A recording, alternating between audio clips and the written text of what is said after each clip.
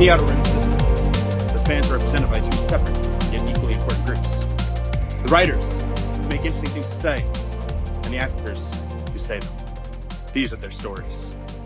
Bum bum bo do do do do.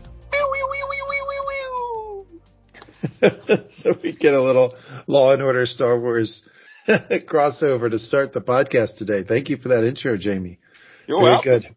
Very good. Okay, we are back at Mangum Talk Star Wars. We are here to record a podcast talking about the latest episode of Mandalorian called Guns for Hire that, Jamie, I don't know if you've noticed, but the internet has things to say about this episode. Woo-wee, is it controversial? I've mostly stayed away from that so that I could have my own strong feelings for this show, but I'm glad that you have checked in with the pulse of the people. Yeah, people have a lot of really interesting thoughts about this episode. This is episode 6 of the season, of season 3. It's overall chapter 22 called Guns for Hire. We got basically a little detective mystery here with Bo-Katan and Mando as they visited a planet called Plazier 15, I believe, and they worked on a droid malfunctioning problem that Lizzo and Jack Black had on the planet. So that was really interesting. You, as soon as you watched the episode, or at least I felt like it was pretty soon after, you texted us that you have feelings, not opinions. You have feelings about this episode. I'm going to back up. Let you just take the floor and tell us what your feelings are about this episode. I have feelings. So I have so many feelings, and they are all over the board, and I don't know how useful it is to even just spew them at you. But one, it was very distracting having effectively cameos by famous people who look like themselves. I do know that Star Wars has had that sometimes. They on purpose cast not famous people, like Mark Hamill was not famous beforehand, but Harrison Ford was. Like, people who watched at the time, they knew who Harrison Ford was before that first movie. This wasn't his first movie ever. So it was distracting, and I feel like that's on me that it was distracting, but it really was. The fact that it was kind of a joke episode, right? Like, the painfulness, painfulness. You can tell I have lots of feelings and very poorly ability to word them. Having a Law and Order episode, because that's really what it was, in the middle of the season, is troubling to me, and has made me rethink a lot of things. When Community, the TV show, which if you haven't seen that, we will have to do a viewing podcast. Oh, I've seen it. Absolutely. Okay, good. Fantastic. Possibly my favorite TV show of all time. It's so good. One of my favorite episodes of that is their Law and Order episode. Yeah. They even had a cameo by Law and Order actors. I loved it. But that's a comedy show that had as part of its shtick that it would have an episode that was claymation and an episode that was animated and an episode that was a musical, and like, that was part of its thing. It feels different, and it hits different in Star Wars, where I kind of expect them all to be a little bit similar. I've enjoyed that, Andor has a different tone and feel and focus. I've enjoyed that. But Andor kind of was Andor, and it still was within a standard deviation of what I expect out of Star Wars. And having a random Law and Order homage episode is not. And it was not even that, oh, it was a buddy cop thing, or oh, it was a detective thing. I've long said I like how the Star Wars universe, you can put anything in it. You could have a film noir movie or TV show that's unrelated to anything in anything else. It takes place there because it's a cool universe. You could have a romantic comedy. You could have a Law and Order Geonosis or whatever. Sure. But having it like this, at least in the middle of another show, was really off-putting, and I didn't like it. And it makes me wonder whether I actually would hate having a film noir or a buddy comedy or a more by the numbers buddy comedy, or a sitcom of some friends in an apartment on Alderaan or something like that, because I did not like that here. I think that Jack Black was wasted because he did fine. He did good. Anybody, famous or not, could have done just as good as him. Lizzo, I don't know how much of an actress she is. She did the role correctly, like that fit the role perfectly, but felt like that was kind of a waste, only as a nod to the audience. Doc Brown did better than average. He did a good job. He was good, for sure. He did better than average. I love Jack Black, but his performance here was merely good. And even Doc Brown, his performance was merely very good. You could have had 100 different no-name or famous actors do it. I don't like that they threw Bo-Katan's basically coronation at the tail end of a joke episode, which a lot of people are going to kind of skip over or ignore. I think that kind of almost did her dirty because it feels like it was 2 episodes sandwiched between each other that had nothing to do with each other. More than just, hey, there's a side quest. But the tone shift, the plot shift, the fact that it was an entire 20-minute wink to the audience. I loved it, but I didn't. I have feelings. And then I have feelings about actually the stuff that happens in it. But this is just the fact that they did it. And if anyone wants to say that this was not a Law and Order specific, not even homage, parody, they had the coroner scene. They've never had a coroner scene with the talk. Oh, and who did she have to go shout at afterwards? Dick Wolf. I mean, Axe Wolf. His name was Axe Wolf. At the end of every Law and Order episode, big letters, produced by Dick Wolf. They named him Dick Wolf. Oh my gosh.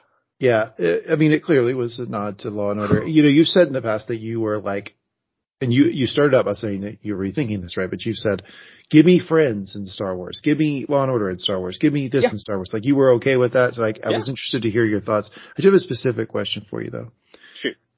The Star Wars Celebration this week, which is basically the big Disney promoted con that they do one weekend a year, which, by the way, at some point in our lives, it'll probably be when we're like 50 or 60. We have got to go to this thing. Like, I feel like you and I, love to. We have to go at some point. When the world dies down and kids are grown and all of this, it would be so awesome to go.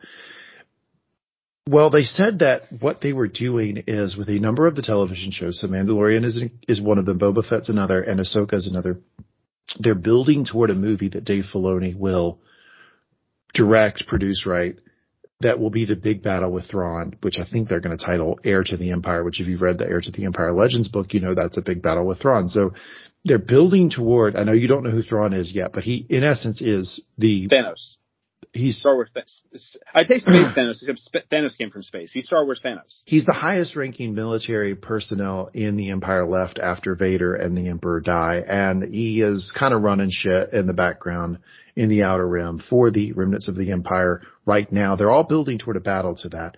So my question is, because we know we're building toward this, is it natural to maybe de-emphasize the individual seasons as, they have to get to a certain point in the plot. They have to do a certain thing, knowing this isn't the goal. They're not getting to the finish line here. The point of this episode was to A, entertain us, and B, to do the coronation of Bo-Katan so that she has all the resources they can take over Mandalore, because that's all building toward the battle with Thrawn. Does that change your perspective at all? No. Okay. I'm not sure if this really answers your question or not, but even if you have something bigger than these people's personal plot line, which we know things are building to, that doesn't make their personal plot line less important to them personally. Of course, they don't know what's being built to. Or to us, the audience, we're watching this story because we like it. If you think back, and I promise I'm not trying to overdo it, and I won't overdo it, but the idea, the first round of Marvel movies were building towards the Avengers, that didn't make the stakes in any of the original movies less important, or that they didn't have somewhere worth getting to on their own, or somewhere that they needed to get to serve the Avengers. You know, Thor had to get his power back and beat his brother. Iron Man needed to survive and to meet Nick Fury. Like, we had to get to those points still. And the fact that getting to those points now is serving each individual movie, or each TV show is serving its own and is also serving a bigger overarching theme, can be done well or poorly. And so far, I have no reason to think they're going to do that poorly. It does make me worry that they will shoehorn things in that don't come organically or help the story at hand. But so far, I don't feel like that's what happened. The most shoehorning is just that we've been talking about Thrawn a little bit, and that's fine. That has been, so far, very subtle world building, and I've enjoyed it. Yeah, and one thing we did learn at the Star Wars Celebration through a trailer for the Ahsoka series is that in August, when Ahsoka premieres, you will get Thrawn. You will get the character. You will see who he is. So it won't just be me and Spencer talking about it on a podcast. You'll finally get saw this character. Cast him. Did you see who he's cast as? Yeah, I did. And he's the guy who did the voice in Rebels for him. So that's kind of exciting. Okay. I didn't recognize him, even though I've seen some of the stuff he's been in. So he's vaguely recognizable. I don't have an opinion about him as an actor. I also don't have an opinion about Shrimpy, the character, who I'm gonna try to keep calling him that until he blows me away and I have to retract it, because that'll be a fun time when I have to eat my words and say no, Shrimpy's grown up. He's actually as cool as you said. Yeah, Thorne's cool. He's cool. He's kind of the he's just all. In the 6 books that they've done, I've read 5 of the 6 Thrawn books. He's smarter than the Emperor, which I guess is maybe the highest compliment you can give in the Star Wars universe. And there's multiple situations where he is a step ahead of Palpatine in the books. So I hope they do that justice. I'll tell you what I think of the episode. Sure. I enjoyed it. It was fun. It is a little surprising that we got this type of episode this late in the season, but I'm less concerned with that, knowing that this season is just a connector, a builder, along with Ahsoka season 1, maybe Boba Fett season 2, maybe Mandalorian season 4, all building toward the Heir to the Empire movie. So I'm less concerned with where this plot is going with this specific season. And I was entertained. I don't think Lizzo's an actress. That kind of shone through. I think that Jack Black played Jack Black. That's what he does. I think that Christopher Lloyd is fucking awesome. He rules. That guy is so engaging. He's so engaging in everything he does. So I enjoyed it, but I didn't overthink it, I guess. If it had just been him, and they also hadn't been so obvious in some of the other, the coroner scene and naming somebody, single syllable named Wolf and stuff like that made me think of it.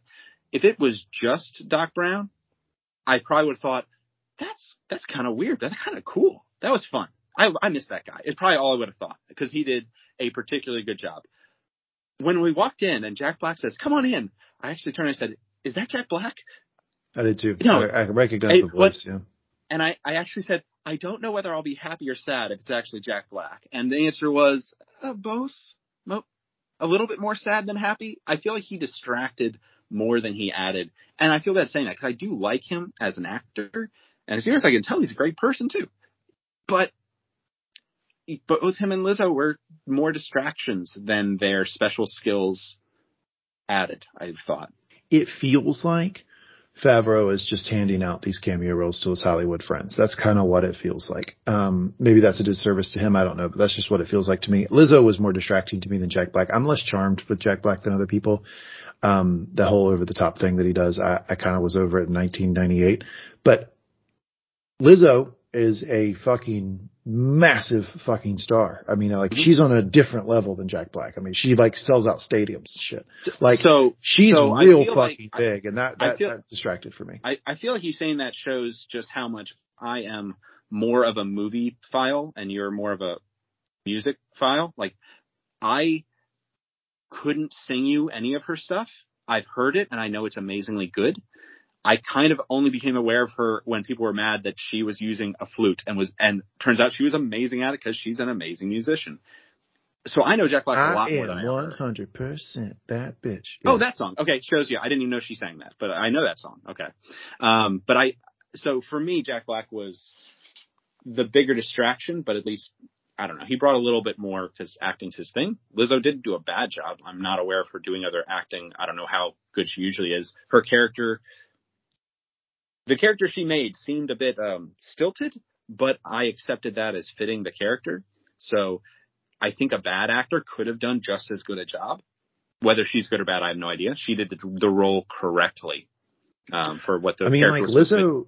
Lizzo is so big that at the Grammys this year, they sat her next to Adele, and literally after every single person won, they would just cut to Lizzo and Adele to see what they thought of it. It was almost like Harry Styles won. Now let's go to Lizzo and Adele in the audience to see if we're allowed to cheer for it. She's almost attained Beyonce levels of oh gosh, Lizzo is speaking for all of us. So she was by far the biggest star that was in this thing. I feel like she's not an actress. I feel like that shone through. I'm not trying to be mean to her or anything, but it wasn't, her performance didn't tell me, this is an actress. This is a musician, right? In the musical episode of Buffy, they wrote the song specifically for Sarah Michelle Gellar because she's not a very good singer. So they wrote songs that she could sing. Lizzo is, a prodigy, genius, amazing, good musician. She's not known for her acting. They wrote her a role that somebody who's not good at acting can do perfectly. It was not bad at all. But again, I feel like any other actor, famous or otherwise, could have done exactly as good as she did and not been distracting. So I don't know why they were doing it. Maybe, as you said, as a favor. Probably not. Well, not necessarily a favor, but like he's having the people that he has met in LA that he likes, he's having in the show. And that might be normal. I mean, like, okay, if I was doing the show, I would get you a part. You probably would be under like prosthetics or something, but you would be able to say you were in the Star Wars universe, and you'd be able to point to your guy, and you'd have your action figure of you. I would do that for every person I know if they wanted to. I run a podcast network. You're on it. I mean, I would clearly do the same thing. Like, I don't blame him for that. I expect an action figure. Spence is supposed to get us things, right? We need to request action figures. Yeah, Spencer, damn it. Prosthetics are up. Get us some action figures. All right. So let's, anyway. Let me explain. So that what we're going to do in this episode is I'll go through the recap, then we'll do best line of the episode, and then we'll do nostalgic moment of the episode. That's what we do here on Mango Talk Star Wars. We'll go through the episode beat by beat, doing a recap. We'll do best line of the episode, and then we'll do nostalgic moment of the episode. Before I jump into the recap, any other general thoughts you want to say about the episode? Nothing that we can't do during the recap. As a spoiler, I'm going to want to talk about the droids a bit, because that gave me a whole new topic, which I could probably talk about for an hour. I'll wait till we get to it, though. I saw some of your tweets about that. I think that's going to be an interesting discussion. Okay, so this is Guns for Hire. And the previously on, we got Bo Katan and the crew she was rolling with during the last season, which includes the boss, Sasha Banks, WWE superstar, 3-time world heavyweight champion, currently signed with New Japan Pro Wrestling. She's awesome. We also get Bo wielding the Darksaber. We get this line, without the creed, what are we? What do we stand for? Our people are scattered like stars in the galaxy. Then we get the armor. It ends with, it is time for us to retake Mandalore with a shot of Bo. So, in fact, this is a Bo-centered episode. Doesn't shock me. We get the intro. We start with a ship. Looks like some sort of cruiser. We get what species is this? Do you know the species of this thing that's in the water tube? I do not. I did not look it up. Okay. I wish I had. They are talking about the trade routes to Trask. What's planet we know. I do want to point out, at first I was thinking, they have to be in the water. Do they need like low gravity to survive or something? Then I thought, they're in space. They can make the gravity as low as they want. Then I saw, maybe she can only sit in natural air. Then she walks around. I was like, she just likes being in the water. She is doing that because it's fun. That's her showing off. I'm the captain and I get to be all comfy while everybody else has to sit in air like plebes. I love that a little bit. Yeah, and then the leader of the group is asked about an Empire ship that is approaching them, if they have a chance of defeating it. Then we get a shot of the Imperial Star Destroyer-esque type thing. I don't think it's quite an Imperial Star Destroyer. It looks like maybe a JV version of that behind them. We talked about how we are pretty sure that there's different sizes of Star Destroyers beyond just the big one and the little one. So yeah. It's a Star Destroyer. Yeah, then she talks to the Imperial ship. Then we cut to the ship.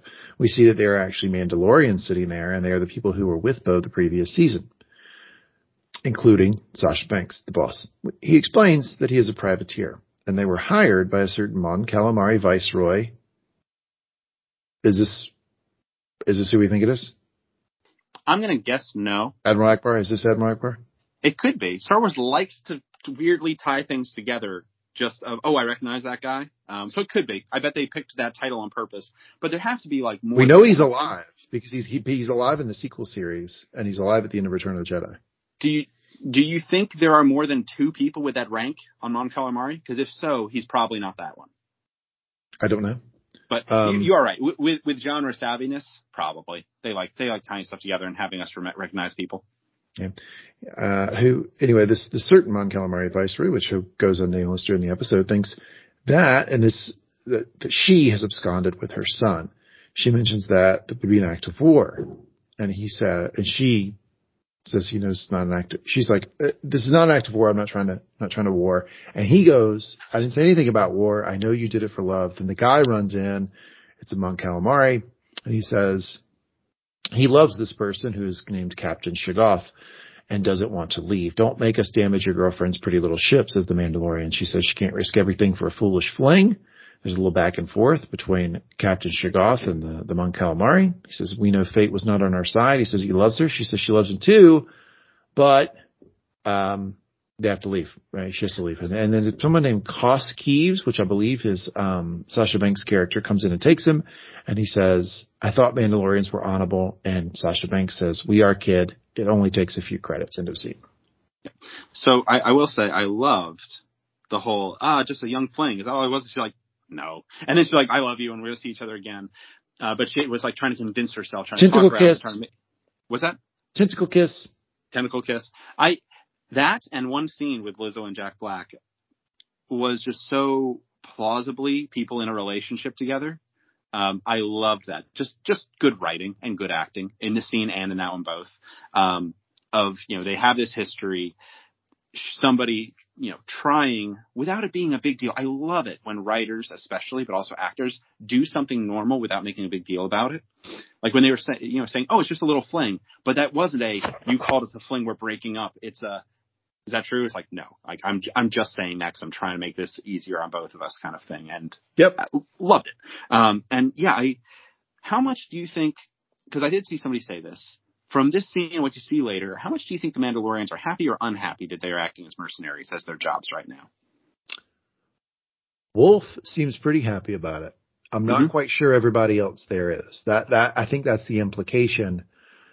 It certainly is at the end of the episode when none of them are ready to jump on Wolf's side and say, no, we're not going with Bo. They were very much willing to say, all right, well, if we go with Bo, we go with Bo. I'm not sure they love it, but it looks like their leader has jumped into this thing. Yeah. Anyway, good intro. It was interesting. It did give you like a double twist surprise. I didn't see it coming.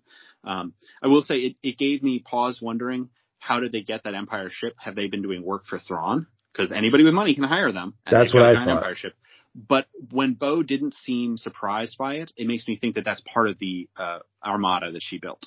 It is, yeah. That tricked me too, because one of the things I guessed last episode is that Thrawn would have had access to tons of Beskar through, being in control of the Outer Rim and ostensibly having control of Mandalore. And I thought that this was all Thrawn that was involved in this. It looks like it's not. It looks like these folks took over a fleet that Bo assembled that included some old decommissioned Imperial ships, and they were the ones that were hired to take the Moff Gideon. That's yep. what I want to backtrack. It is still a guess, but I'm going to retract my prior guess, make a new guess that, yes, the Mandalorians are the ones who released Moff Gideon. They were paid to do so. Yes. Because that would have been a really weird plant to, on a ship that you figure will get found eventually, but you just left floating somewhere, leaving a little piece of Beskar, to insinuate a small group that nobody really cares about anymore. That would be really weird as like a red flag to plant. I agree. So I never thought it was a plan. I always thought it was just Thrawn was using Beskar but I think the Occam's razor here. I think Thrawn hired these Mandalorians. Exactly. Cut to Bo's ship. She's up front with Grogu. I saw a lot of people online who seemed to be predisposed about complaining about the episode, saying it didn't make any sense. Grogu was sitting up front with Bo-Katan. Let me speak for Grogu here. One, Grogu likes Bo. Like, they are friends. He likes Bo. He trusts Bo. He sees that Dad likes Bo. Two, he likes looking out of the windshield. Like, always does. Always wants to be up front. Always wants to be checking it out. And seems to be, and this is something we're getting a little bit more each episode, seems to be really interested in flying. Seems to be watching the specific movements of the pilots. Seems to be watching the buttons. Would not be surprised if years down the road we see Grogu. Grogu's a pretty knowledgeable pilot, basically. Mando's in the back. Yeah, go ahead. I was going to say, to back you up, of course he's up there. 3, they're not going into a difficult flight situation or a fight. So there's no reason. There's a chair there, and there's no reason for Mando to be sitting there. So why not have him up there? You're on a Sunday evening drive, as far as into a peaceful planet with friendlies. And 4, he's Grogu. He'll sit wherever the hell he wants. He's awesome. I feel like people online forget that sometimes. But I want that back. Yeah, and like you got kids, like, long drive, you put the kid wherever the kid's going to be preoccupied, so the kid's not like fussing and raising hell and doing all kinds of stuff. You say, oh, if the kids get interested in looking out the front door, let's put him there so that he's preoccupied. So when I was a kid, we had one of those station wagon things where we had normal seats in the back, but then you had backwards facing seats in the trunk. And if it was a long car ride, we would get the choice of where we wanted to sit, looking forwards or backwards, of whatever's going to keep us, most content and quiet. Yeah, they see the fleet that Bo previously pulled together. Mando guesses that wolves won't be happy to see her. Axe Wolves is the guy's name. Axe Wolf! Jamie previously alluded to the fact that's probably a Dick Wolf reference, probably still into the Law and Order thing. Then we get music and we hear it's Plot Zero 15. Do. Welcome to Plot Zero 15. The Outer Rim It's only remaining direct democracy. They then take control of the ship, take them in. Bo sits back, says, well, I guess we're going for a ride. And when she says, I guess we're going for a ride, Grogu seems to get a kick out of that. He coos, he kind of laughs. I have a problem here. Fire away. How terrible are her firewalls that they can just take control of the ship? I'm not sure. Was it a tractor beam and they physically grabbed her? That's what I thought it was. I didn't think they were going into the ship. I thought it was like a gravitational thing. They're just yanking it in. I will choose to believe that, because at the time it seemed as if she lost control of the ship and the ship stopped responding to her controls as if they had hacked it. And that would make me really confused why hacking other people's ship controls isn't a normal thing that they do in every single fight, and also how bad is Bo at her job. I accept a planet can have a tractor beam strong enough to grab a ship. Sure. Okay. Thank you. You've helped me assume. And we certainly know that some large ships have a tractor beam that can pull your ship in, right? We've seen big Imperial ships do this. I don't feel like that ever happened. We get a beautiful planet. It kind of looks like Epcot, actually. I'm just saying. It does. Yeah. It does. It looks a lot like Epcot. A little intentional, or at least I'm sure aware. it is. Yeah, the Disney influence, it's really starting to be But subtle stuff like that, like, okay, the domes look kind of like Epcot. I don't care. Like, Epcot looks futuristic for a reason. This looks futuristic in a, honestly, only vaguely similar way. I mean, if you had 100 people write future worlds, more than 2 of them are going to look like this. Doesn't bother me either, but it does bother some people. They get out. Mando says it's interesting. They walk up to black versions of C-3PO and R2-D2. That's what it looked like to me. They tell them to proceed to the subway-esque thing. Mando notices the droids are Imperial. That's why they're black. And Bo has no idea why they are using Imperial droids.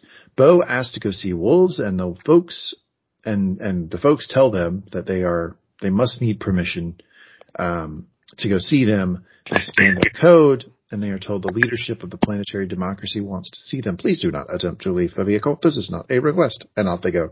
It's a beautiful shot. I did love it. This is not a request. It's just a variant of I've spoken, but I also have you in my car. So, authoritarianism, whatever. It's fine. We do see some beautiful stuff in this episode. I mean, they clearly spend a lot of time on the background. The shots as they're flying around in this subway thing is really cool. Mando asks if they're going to have to blast their way out, but says, we'll find out. They walk into the hallway. We hear classical music playing. The door opens and we see a massive feast going on, punctuated by a big punch bowl in the ceiling with some sort of creature in it and little tubes going down for everybody to drink out of. They walk in and it's Jack Black and Lizzo. I don't know these characters' names. I'm going to call them Jack Black and Lizzo. Yeah. King and Queen if you really want to, but yeah. They are all kinds of creatures there. I saw a Thorian. I saw Frog. I saw Radian. Wait, Frog like Frog Lady? Yeah, there was Frog like Frog Lady there. Whoa. This is actually important. She's apparently not the last of her species. So Grogu didn't commit genocide. He only killed her eggs. Did anybody believe that? I did. Literally the last of the whole species? I checked the wording that she used implied that she was the last of her species. It was not explicit, but that was the language maybe she was overselling it even, but it was implied. I never really believed that down to like, okay. down to the frog. I'm glad to find out I was wrong, because, genocide's kind of a hard thing to get over no matter how cute Grogu is. Just saying. So wait a second. It's genocide if that one person doesn't exist. Go extinct. It doesn't matter if you're killing people or like sterilizing them. That's still genocide under most like Earth laws, at least. So ending a species or a race is kind of the definition of genocide, regardless of how it is achieved. We usually think of it as far as killing large numbers of people, but ending a line of species or race is also genocide under Earth laws. Yeah. Just saying. First off, I didn't ever believe her that they were literally the last people ever from that species. I am glad you're right. I think she was trying to sell it to Mando to get Mando's help. I admit you're right, and I misinterpreted, and I'm glad I did. We also got an Ithorian there, which we remember Ithorians from Mayor Mock Shays from the Book of Boba Fett, which big hammerhead speaks outside of his mouth. Immediately, Jack Black's character explains that he once was an Imperial officer. He isn't anymore. He explains that as part of the New Republic amnesty program, there's a callback from a couple episodes ago, he was able to rebuild Plazier 15. Lizzo mentions that he came back and helped them all rebuild. Lizzo is a member of the historic royal family of Plazier 15. However, they explain later on that while Lizzo is part of the royal family, they have held elections, and I guess Lizzo was democratically elected. So she's both royalty and a democratically elected leader. Convenient that. Grogu seems really interested in this story. I don't know if you noticed. I'm always on Grogu watch. And as she's talking, Grogu's locked into Lizzo. She then asks if she can hold the baby. Mando does not like that idea. She holds up some food. Grogu does like that idea. Big leaping jump over and starts to eat. Jack Black starts to laugh at that. Lizzo explains that they held elections. First time in their history. And of course, the royals were elected. I don't love it. I don't love it. I don't feel good about it. Oh, Princess Amidala. The princess who was elected and then isn't princess anymore. Like, why call them princess at that point? But okay, whatever. Yeah, I wonder, is that kind of the same thing? Because didn't she get pulled out of the role of princess to be a senator? You couldn't be both, right? No, you had term limits for Princess of Naboo. And then she literally had term phased in. limits. So this is like the governor. This is like in America where the 2-term governor goes on to the United States Senate. Yeah. So what I'm going to say, here's my headcanon for this. They did something where they've separated out, but allowed that the same person can be both prime minister and king. And if he hadn't won, he would still be the king and queen, but then they would be ceremonial like England. And so now he's the prime minister and the king because they never had one before. And instead of a prime ministership being forced on the kind of oppressive royalty, this was the royalty saying, look, everybody, we trust you and we think you're going to make good choices and our country's great. It can be better. Who do you want to vote for? And just like how, George Washington was kind of unanimously picked to be the first president.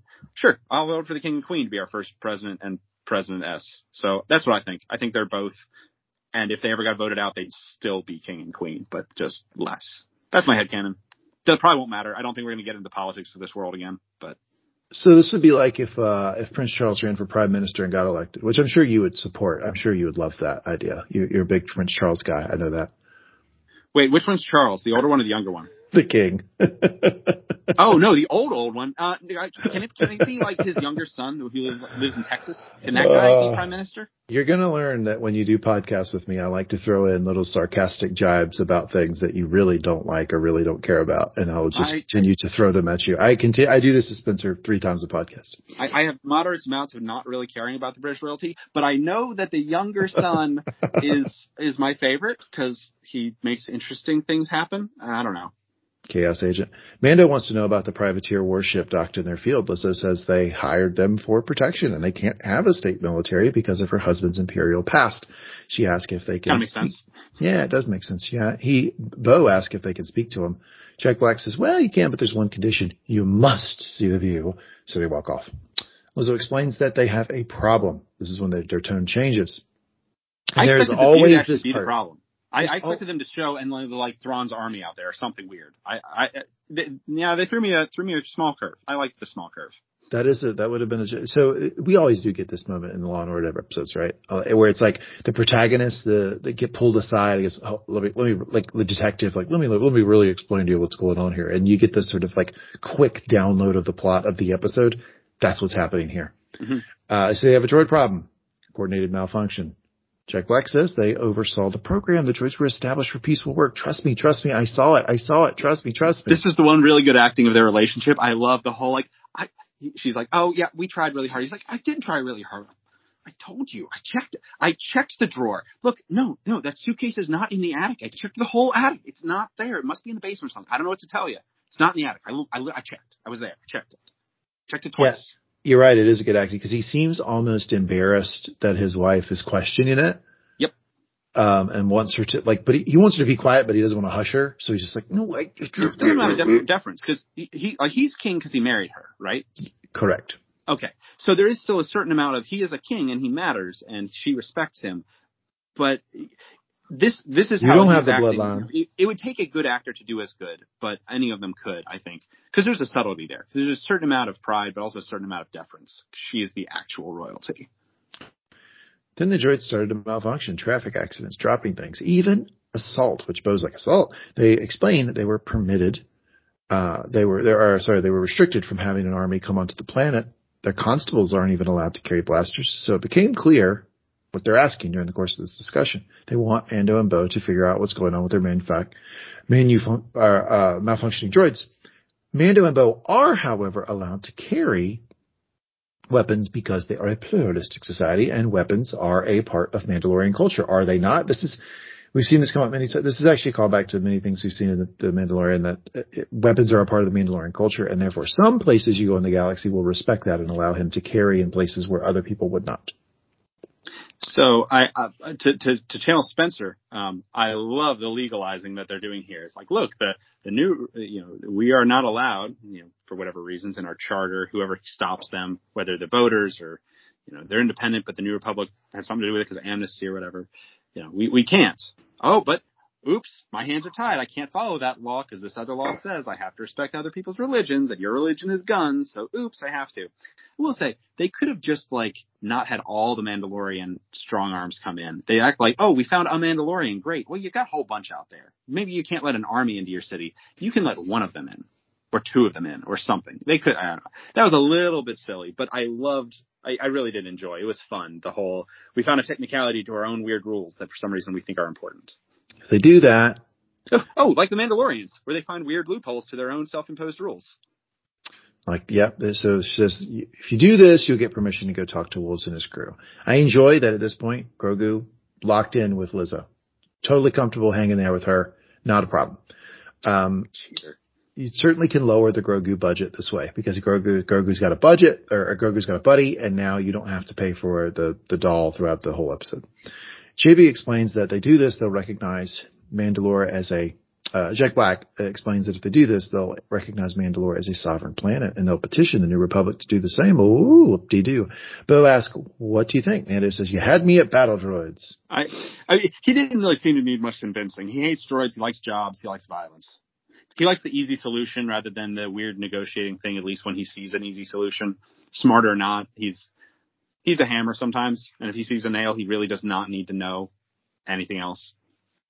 Cut to Christopher Lloyd, who is the constable of the city, and in this world, it kind of seems like maybe like a city manager type, like he runs the bureaucracy of the city.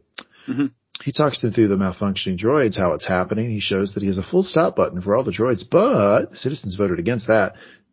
Citizens are no longer required to work and can spend their days engaging in recreation, the arts, and participating in the direct democracy. If they shut the droids down, the citizens wouldn't know how to live. Bo asks, what do you want from them?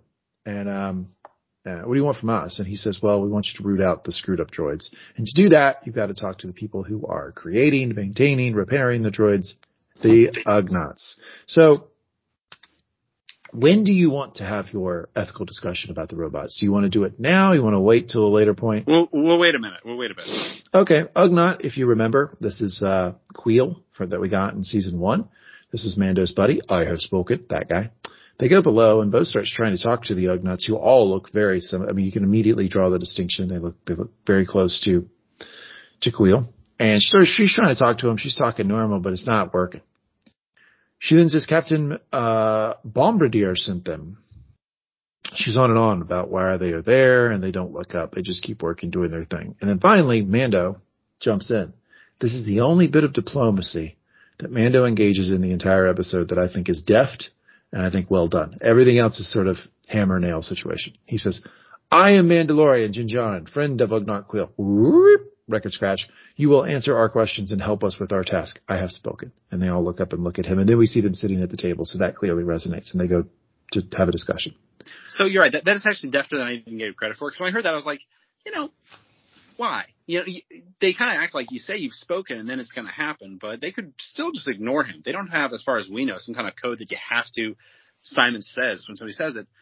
But he did know enough of, look, I know your ways a little bit. And I know one of your guys. You're going to talk to us, would actually be enough to make them want to talk to him. So he was right. He did speak, and he knew he was right. So it was well done. Yeah, I really do think it was. And I'm the one on this podcast every week calling Din Djarin not particularly intelligent, dumb, whatever word you want to use. But he did take away an understanding of the Ugnaught culture from his interactions with Queel, and he uses them well here.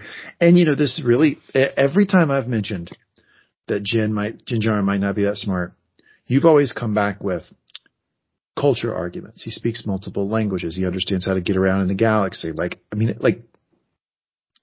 kind of proves your point here that like he was able to take this interaction with Quill, use it to his advantage and be pretty skillful in his discussions with these Ugnaughts. So I'm trying to give my guy Jinjarin a compliment. Shout out Jinjarin. I won't need to refight that every episode. We can move on. It's fine. Hey, I think he's doing I was saying he's doing a good job. I'm giving him credit. I'm giving him credit. We are not in any way suggesting your work is to blame. This is where he's like really subtle, right? Because he recognizes they take a lot of pride in their work. They take pride in their work ethic. You kind of can't question that without insulting them. Shout out Jinjarin. He says, your skill with Smith and Machine are legendary. We know that Ugnaughts are considered the hardest working species in the galaxy. They like that. A lot of head bobbing. Yeah, they like that one a lot. We, like you, have been engaged with the task to perform. We will investigate the dangerous incidents. We will appreciate your help. They give them the location of the droids they seek. Thank you. We earned your debt. I have spoken. Later, Mando explains to Bo that he spent time with Ugnaughts. He kind of lied there. Ugnaught. And there is a particular way of communicating with them. Accusing their work of malfunctioning was an insult. He's right. Yep.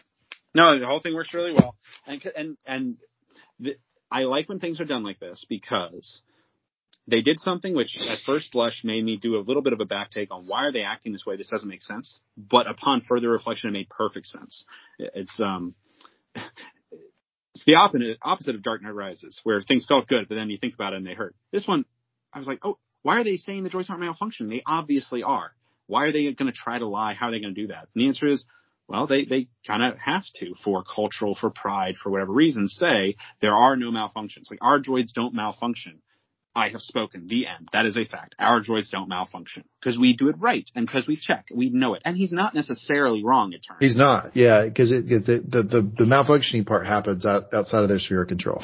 Right. So the idea of there are not droids malfunctioning, he's like, we didn't mean to say that your work is malfunctioning. We mean there's some droids we need to look into, and you know which ones we need. Didn't we see battle droids? How'd you feel about seeing battle droids on screen? I got a little nostalgic there. Actually, weirdly ambivalent. Like, I almost didn't even... what are the rolly-ball droids called? Because my brain has always called those also battle droids. I think they are. I think they're just a different time. All right. So ambivalent because it was neat seeing them, but when they said battle droids, I wanted the spinny ball ones. And when I didn't see spinny ball ones, I got a little disappointed. So ambivalent. Bo explains that... Yeah, my nostalgia's broken. Well, that's fine. I thought it was pretty cool. Bo explains that she hasn't seen them since the Clone Wars. Mando says he has. She asks if any of them look suspicious. They all look suspicious. That's we'll call back to He Hates Droid. They're told it's a restricted area. Bo says they are there on behalf of the Duchess to investigate the droid malfunctions. Mando then starts kicking the droids to see which one of them will malfunction and freak out on a human, be violent, etc. Mm-hmm. This is his way of testing them. What do you think of Mando's way of testing the droids? What did you think? Because I didn't have a strong feeling at the time, honestly. I think it depends on your feelings about the droids. I mean, I'm hinting around this ethical discussion about droids that you want to have eventually because, I don't know. All right, sure. Let's talk about some of them. Are the droids sentient beings? This is my point. If they are, then just randomly kicking ones to see which one will get mad at you isn't a great look. So I had always kind of accepted that the droids are, I'm probably going to get more words myself, like sapients but not sentient. Like they don't have a soul, but they do have a mind. The same way, like a lot of these ships, you can kind of talk to them and they can make plans or something. They can have personalities, but it's all simulated and it's not, make of this what you will. But the idea that they have minds but they don't have souls is kind of how I've taken it, and I've kind of hand-waved, not worried too hard about it. We had the one droid who was into droid rights, and that was interesting, but they didn't follow through, at least in the movies, too hard with that thought line, and it didn't stick with me that hard. Not even here, because here, if the droids don't feel pain, then him kicking it, he's just messing with them. Like, he's just interrupting them. If they don't feel pain, he's not going to injure them by kicking them with his boot when they're made of metal. So if they don't feel pain, then he's not really doing any. Then I have no problem with him doing this. It's kind of a dick move, but I mean, I'm not expecting a Mandalorian to never be a dick. And if it's effective and doesn't hurt anybody, then fine. You're inconveniencing sentient or sapient beings. Whatever. If they feel pain, then that's a little different, where you're like, electroshocking people to see who will get mad. I'm going to assume at the moment that he was not actually hurting any of them. He was only, making them inconvenienced, bumping them. If you could figure out, if you had to go stop a terrorist and you could actually accurately figure out who it is by gently brushing against them, like Unbreakable, fine, invade people's personal space and go brush people's shoulders gently, because you're not, you're being a little rude, but you're not hurting them. So I'm trying to figure out, though, are they actually sentient beings? Do they have an internal life? Do they have a soul? Are they as real of people as the humans and other species are? Because it kind of seems like they are. You don't usually see non-sentient beings make a bar and go hang out at a bar. That seems like they have things they want to do and they wish to relax in a setting. And you could take this either way. You could take it that, yes, they actually are sentient beings. And just like they say, they have fears of being deactivated, but they are not, but they actually do, whether it's just the way they're programmed in the first place, or the way that they've developed. They are able to develop and have personalities, but all of their personalities are grateful to have a job to do, and grateful of being made, and wanting to be productive, and not minding that they're slaves. I kind of expected this to be a slow droid uprising of ones that are mad that they're slaves and doing all the work for an entire planet. Apparently they all like being slaves, which has its own weird problematic aspect of the happy, well-treated slaves, which for any of our American viewers, that's a lost cause Southern propaganda idea that all slaves are treated well and are happy, and it's not usually accurate, at least with human slaves.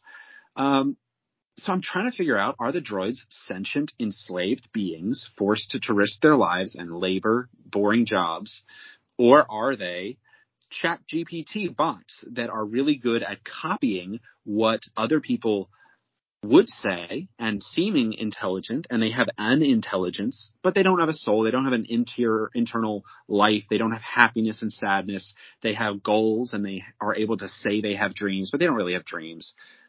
What is it? Because either R2-D2 is not a real person, or our good guys have been enslaving people against their will for a long time in ways that are suddenly very troubling.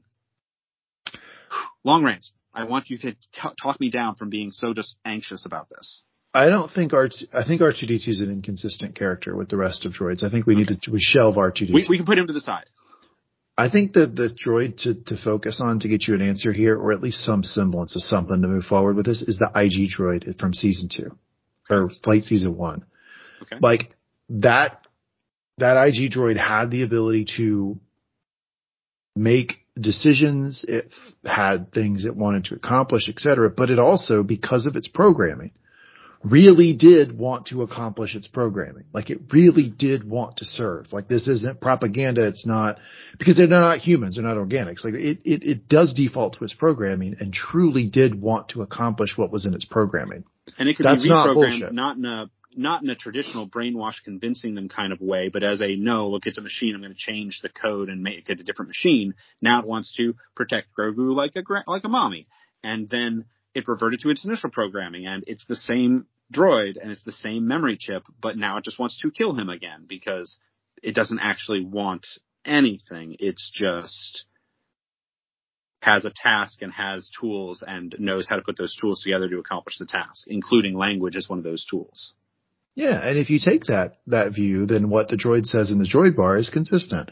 That, hey, we really do want to serve. We want to accomplish the things that are in our programming. We don't want to go away and be decommissioned. We don't just want to be wiped and be gone, but we also do have a driving, our job will be left undone. A driving desire to finish what's in our programming. And so that all becomes very consistent. The second you throw R2-D2 in, it gets fucked up because that droid they've teetered with being a person or not.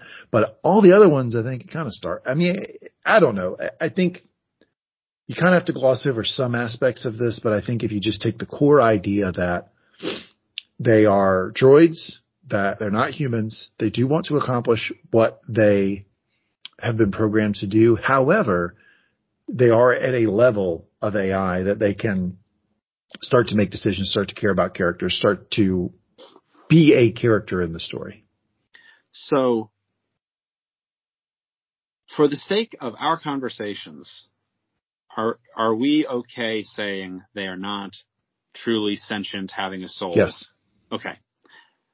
That makes me feel a little better. I think that's been undermined a little bit in some of like the expanded universe stuff. I did a tiny bit of looking online and found some comments that I don't know how valid they were. So maybe we can say all that just doesn't count.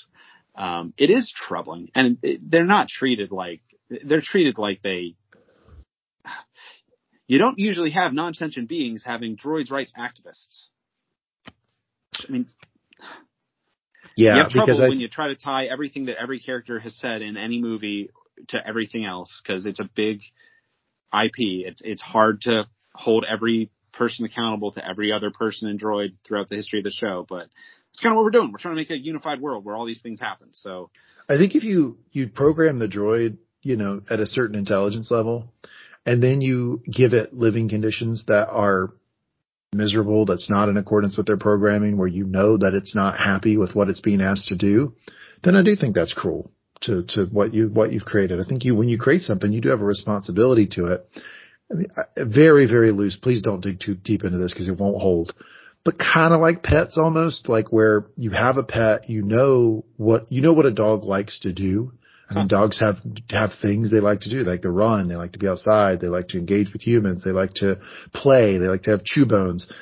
If you've created a dog, you breed a dog, you bring a dog into this world, you have it as a pet, and then you put it in a situation that's completely antithetical to what you know it wants to be, then you're being cruel and you're torturing the dog. That's kind of what you can do to droids, I think. I don't know. Okay, we can move on. This is probably just going to trouble me, and I'm not. I think it kind of will wanted it to. for sure. I think they wanted this to be a thing that you kind of worry about or wonder about, and I don't think they gave us a good answer. I think what you're saying makes at least as much sense as anything else, and helps us not have to feel terrible. So I like it's it. It's a way to get through the episode, but it doesn't hold at a bare minimum. R2D2 is inconsistent.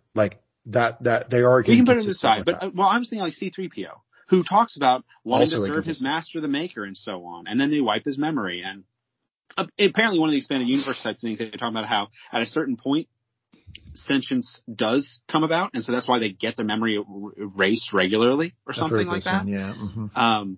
Which. I'm not sure if that actually makes it better or worse. If that's true. Almost worse that they don't allow them that they keep doing the memory wiping, right? Well, but if they do it before it becomes sentient, then it's really like, hey, I've got the science experiment. It's, a little mini planet that grows real fast. Every time it gets to fish, I reset it because I really don't want to deal with a tiny little planet in a jar full of sentient beings. So whenever they get to fish, I just reset it. That wouldn't be wrong. That'd be weird, but it wouldn't be evil, probably. I don't know. Yeah. So one of the droids do freak out. Mando and Bo chase it. They kill it. They find Bo finds a spark pad within the droid that she calls the resistor. What's a spark pad? Is that a lighter? A matchbook? She found a matchbook with the name of a bar on it. I think that's what it is. Spark pad, matchbook, resistor. They put out police tape. It sounds like a droid bar, she says. She says there's an address. I mean, it's very Law and Order that they pull out the matchbook. They could copped it with one of them actually breaking the law of how rough and threatening they are. It was exactly Law and Order. It was. Part of me loved it, part of me hated it, and part of me just wanted to rewatch the Community episode that was a Law and Order homage. She says there's an address. They take off. She tells Mando she's going to do the talking now. He didn't do a great job of talking to droids. So they walk in. It's a droid bar. I hadn't really seen many droid bars in the expanded universe. I know they exist, but I haven't seen many of them. It always kind of shocks me when I see them. I have a hard time wrapping my head around even what a droid bar would be. They do a little bit of explaining of that in this episode. She says where the droids go to get specific types of oil that feel good to them. When they walk in, all the droids turn and look at them. They walk up. Bo starts in about something and what they're doing, and Mando escalates it real super quick. Bad cop. He just jumps in. Oh, you're going to tell me that, you're going to give me the goods or I'm going to whack you. This whole thing. It's just, you're wasting your time. This is Mando talking about. You're wasting your time. You can't reason with droids. She says, I think pretty cogently. Literally the only thing they can do. Their behavior's programmed. That's all you can do is reason with them. He points to one of the droids that had malfunctioned. So this is what Mando does whenever the droid conversation comes up. He's done it with multiple characters. They say, look, they're they're programmed. You can reason with them. You can work with them. He goes, not this one over here this one time.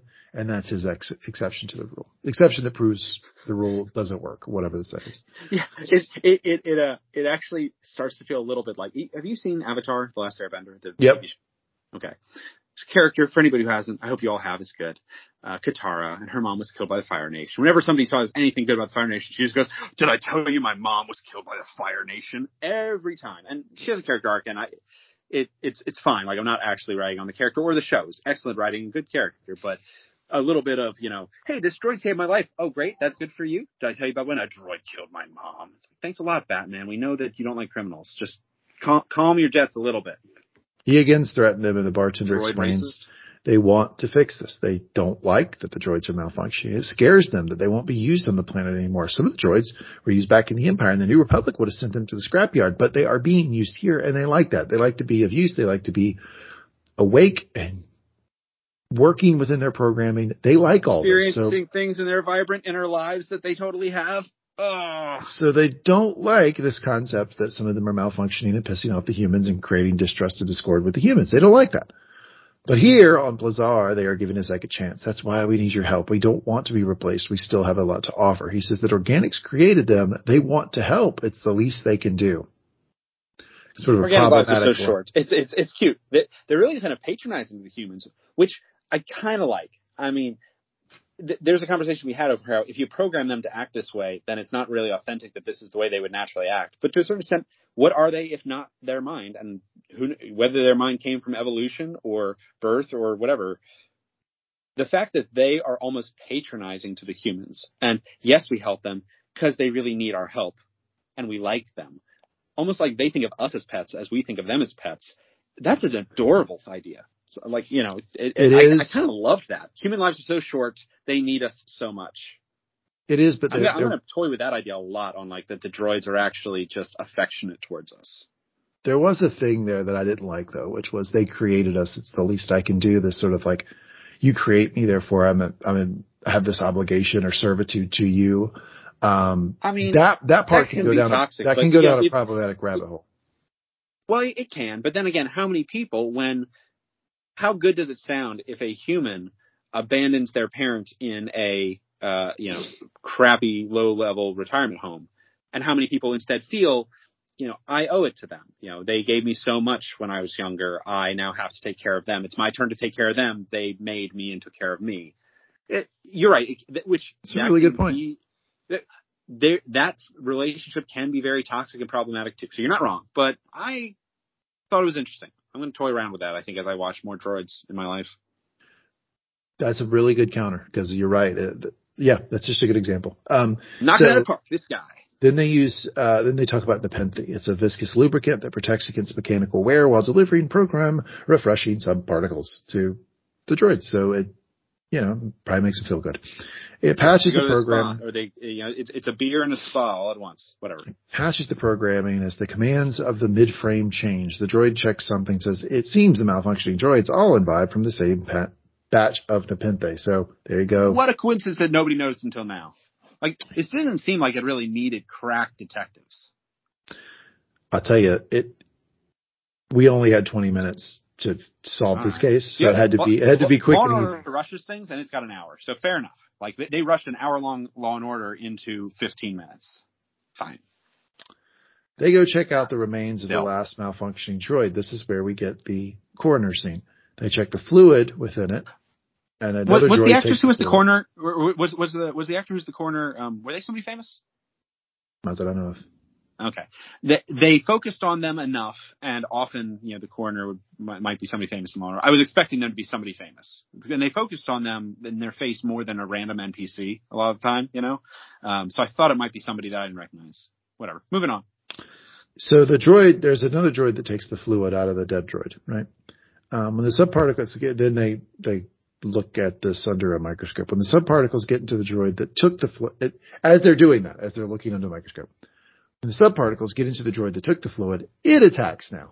Mando uses the Darksaber to destroy it. They look at the subparticles. They are actually nano droids. So the subparticles are teeny little droids, and the triations are an aberration in the metal. She looks closer, and it's actually writing. It's a chain code, and we were able to determine its point of origin. So This is a lot of information very fast, but in essence, what it's saying is there was something in the Nepenthe that was put there that is activating these droids to malfunction and freak out and raise sand hell. That's what they give you 2 minutes of really fast talking to explain. Easy enough to follow. Fine. Yeah. Yep. Sure. So she says these droids were ordered by an individual to do this. And then they are able to look through the chain code to figure out who that individual is. It's Commissioner Hellgate. Christopher Lloyd himself, head of security. Oh, wait, you're saying that the super famous person who was just a random no-name character turned out to actually be the villain? Seems that way. It's funny because it is an homage to a Law and Order episode, but in a way, I guess if you want to criticize the episode, you could say you actually dumbed down a Law and Order episode, which is kind of hard to do. Like, Law and Order episode is pretty dumb and formulaic already. It's like you've even dumbed it down even further to advance this plot in a very fast amount of time. Yeah, I dumbed it down. Yeah, I guess they sort of did. Simplified it. They made it shorter. But you're right. That part of course, is the famous person. When you saw that Bob Saget was the guest star on a Law and Order episode, you knew he was the killer. He did it. Every time. I don't care if he's the victim in the middle. He's going to be the killer by the end, is how it works. Bo and Mando go back to Commissioner Hellgate. Bo says, I have some questions for you. Mando explains that they know about the Nepenthe and that he programmed the droids to malfunction. Commissioner Hellgate then threatens to press the I have got a button. I've got a big button here. Shut off all the droids, right? It's going to shut them all down. They're all going to go inactive, and the people are going to have to learn how to go back to the soil and live as Space God intended, as farmers. I think that he says he actually can send them all into a spiral. Make them all go crazy. Like, can you believe that? It's a murder button. It's to kill all of my scary. He's got the scary button. Bo says, why do we even have that button? We should get rid of the button. Let's decommission the button.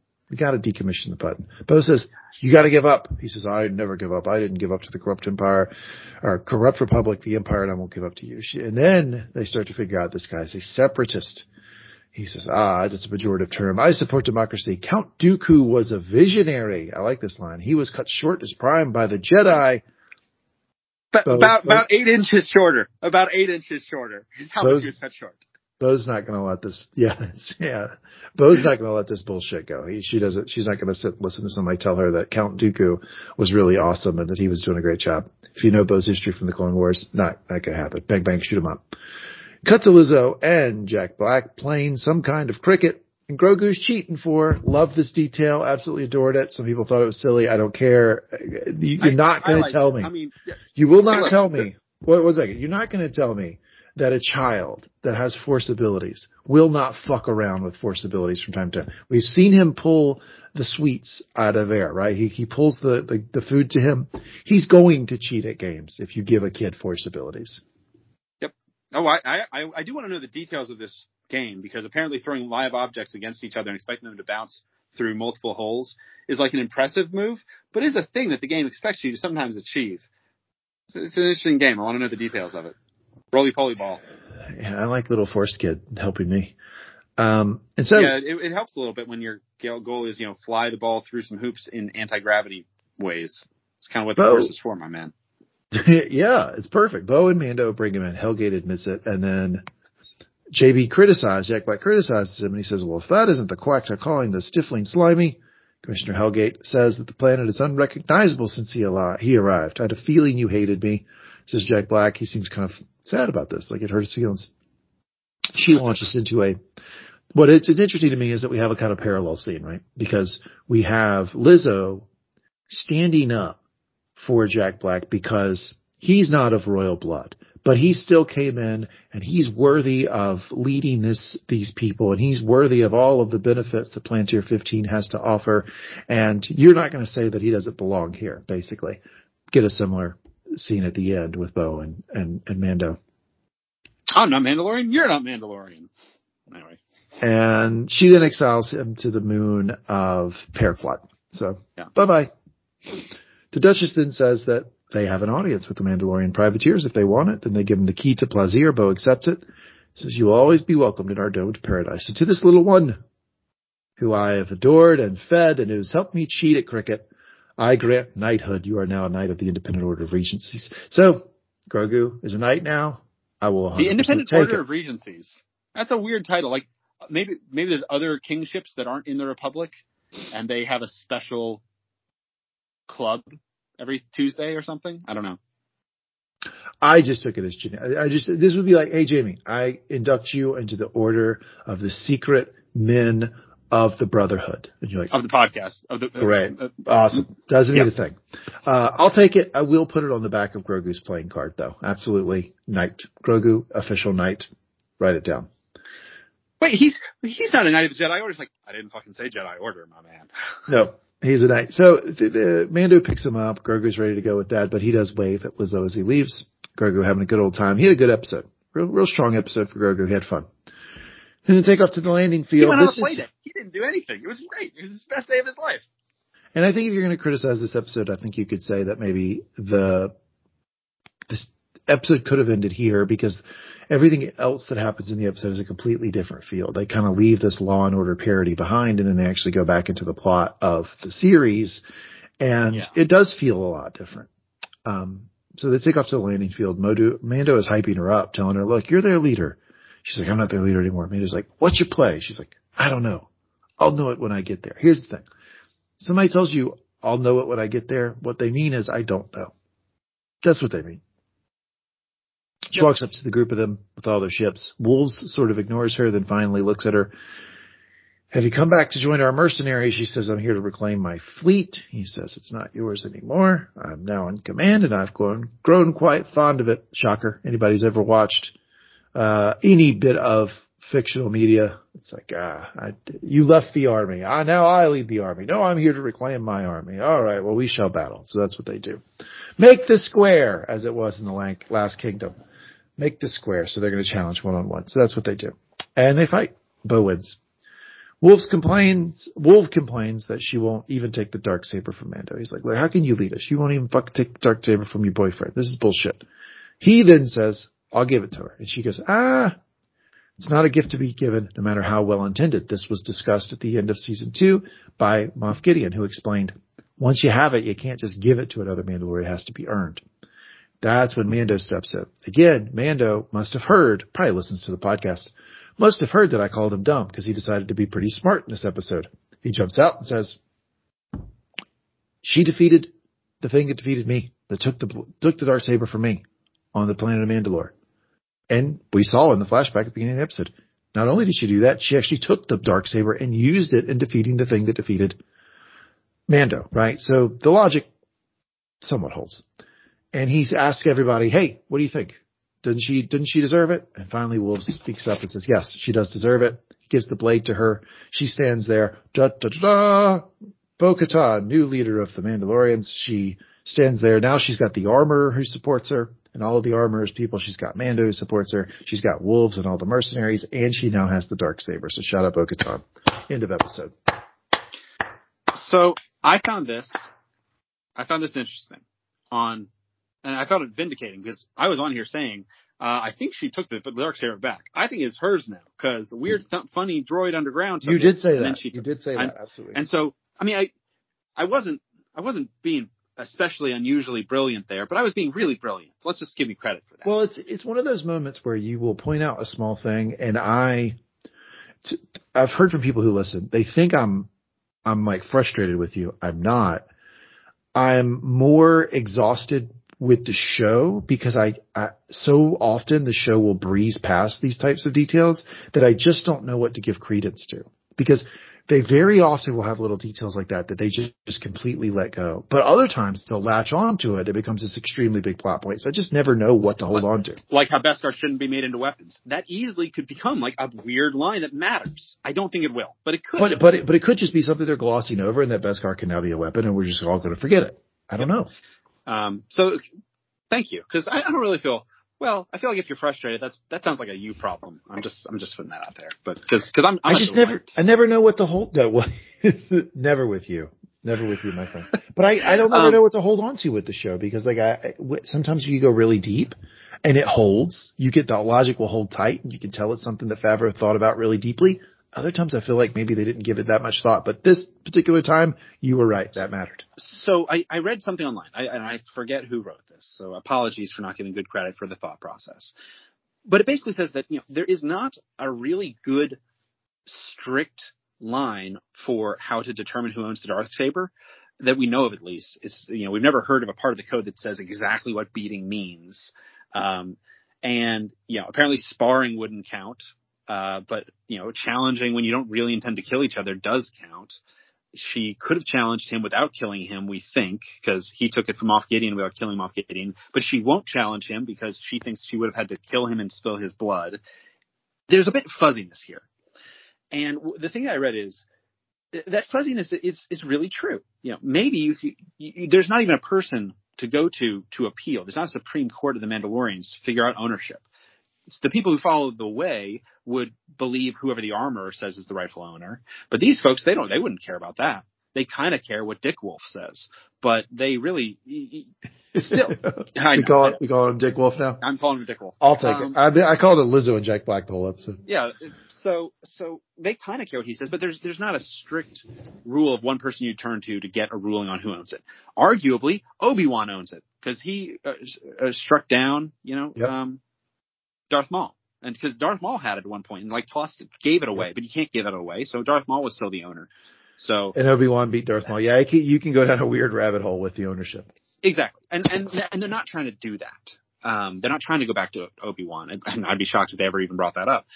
So what it is, in a way that kind of fits with the themes of the season, trying to pair what makes sense, what they want to do to achieve their goals, and their traditions and history in a way that everybody can accept.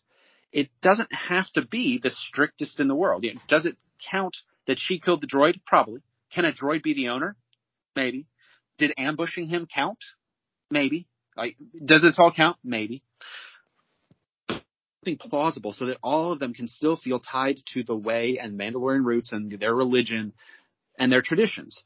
They couldn't just give it away because the traditions matter to them. They're trying to say, whether or not the Darksaber is really stronger than a sword made out of Beskar or a different lightsaber or something. Maybe it's an intelligent sword, kind of played with that, or maybe it just needs willpower or something to wield. It's different somehow. But the biggest power in it it's still just a sword, even if it's a wicked good one. The power is the symbology. The power is what the people think it has. If they'll follow you because you have it, or if they say, we don't care that you have it, shove off.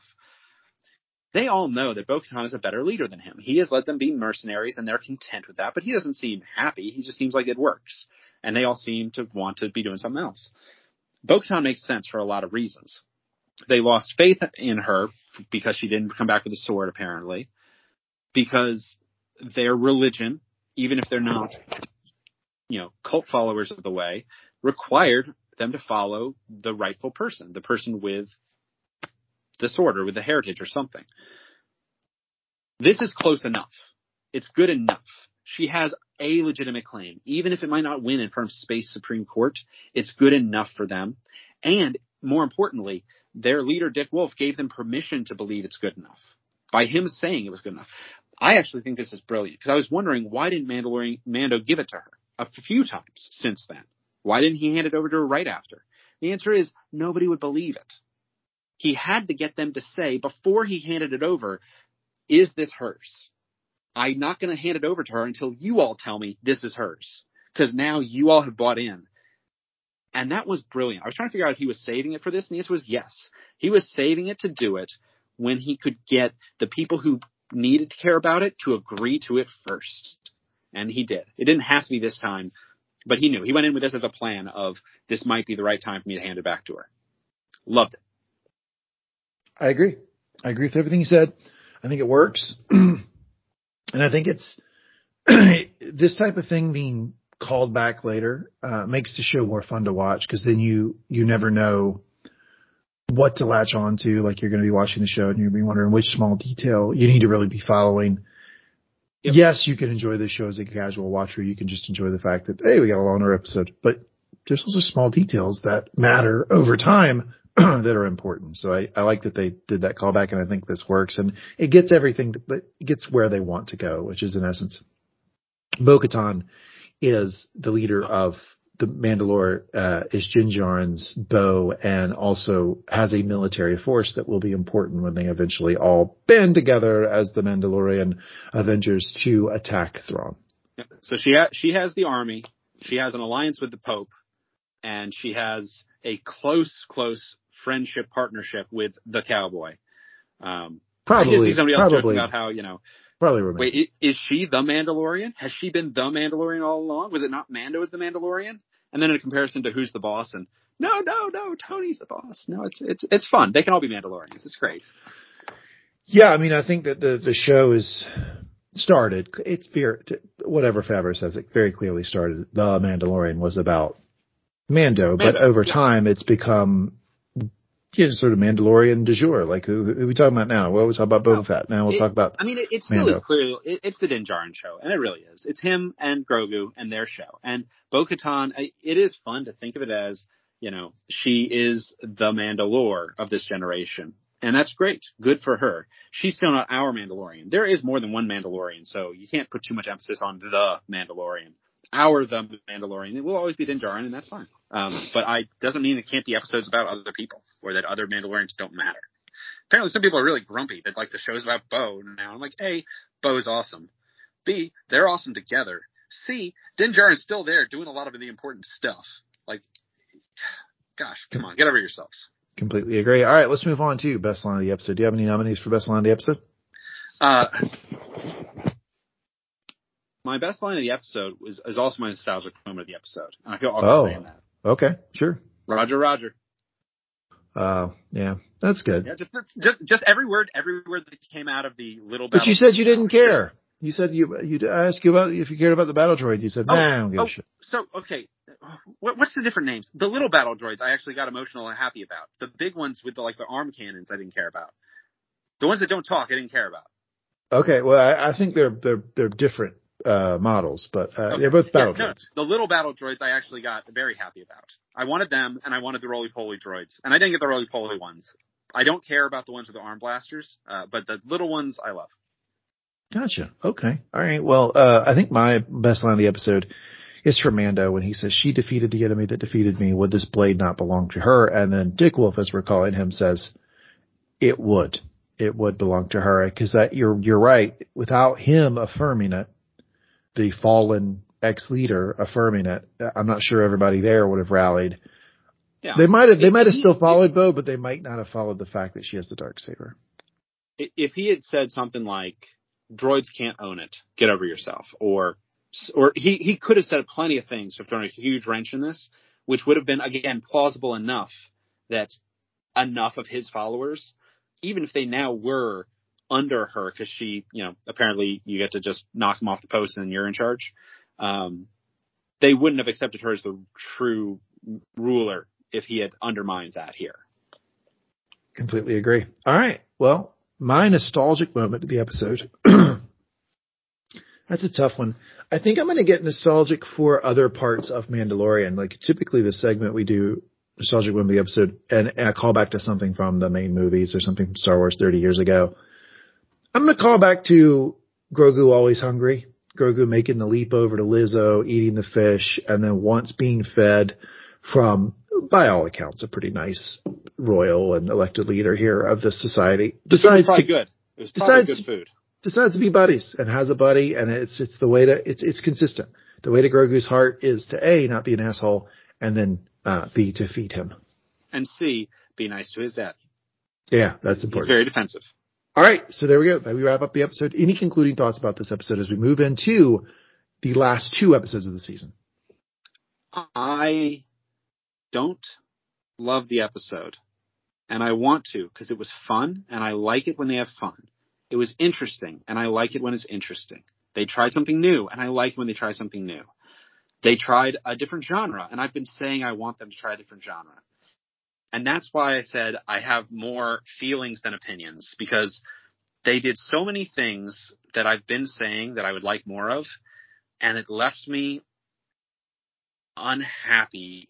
I did enjoy it. It wasn't a bad episode, but I didn't enjoy a lot of the choices they made and how it actually played out, which makes me wonder whether still want those things, but like I want a separate show that is a crime drama, Law and Order in space, or whether I was wrong and I really don't want that and it would, pollute it and I've been wrong all along.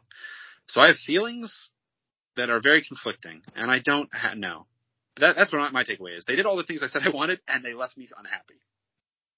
Yeah. Once you do start doing a podcast with somebody, or at least for me, when I'm doing a podcast with somebody, I will then start watching the show thinking about what they're thinking. Like so often I'm watching a show thinking, I wonder what Spencer's thinking about this show right now. I thought you were going to love this. So your explanation makes perfect sense that they did things you asked it to do. It just didn't work for you. And that's totally fair. Like that's fine. If I had to bet after I watched it, I would have bet that you liked it. So it did surprise me a little bit. Yeah. I'm almost disappointed in myself for not liking it. Like I don't want this to be the worst rated episode of the show because Frog Lady should be the worst. I know. And I might count it as, it's one of my least favorite episodes because it was such a jarring tone shift that I think that's really what it is. And that kind of gives me the punt and the out of, I still want all the things I said I wanted. It was a jarring tone shift to have it inside the Mandalorian. It felt wrong. I don't know. Maybe it's just that each Star Wars show has had a fairly consistent tone.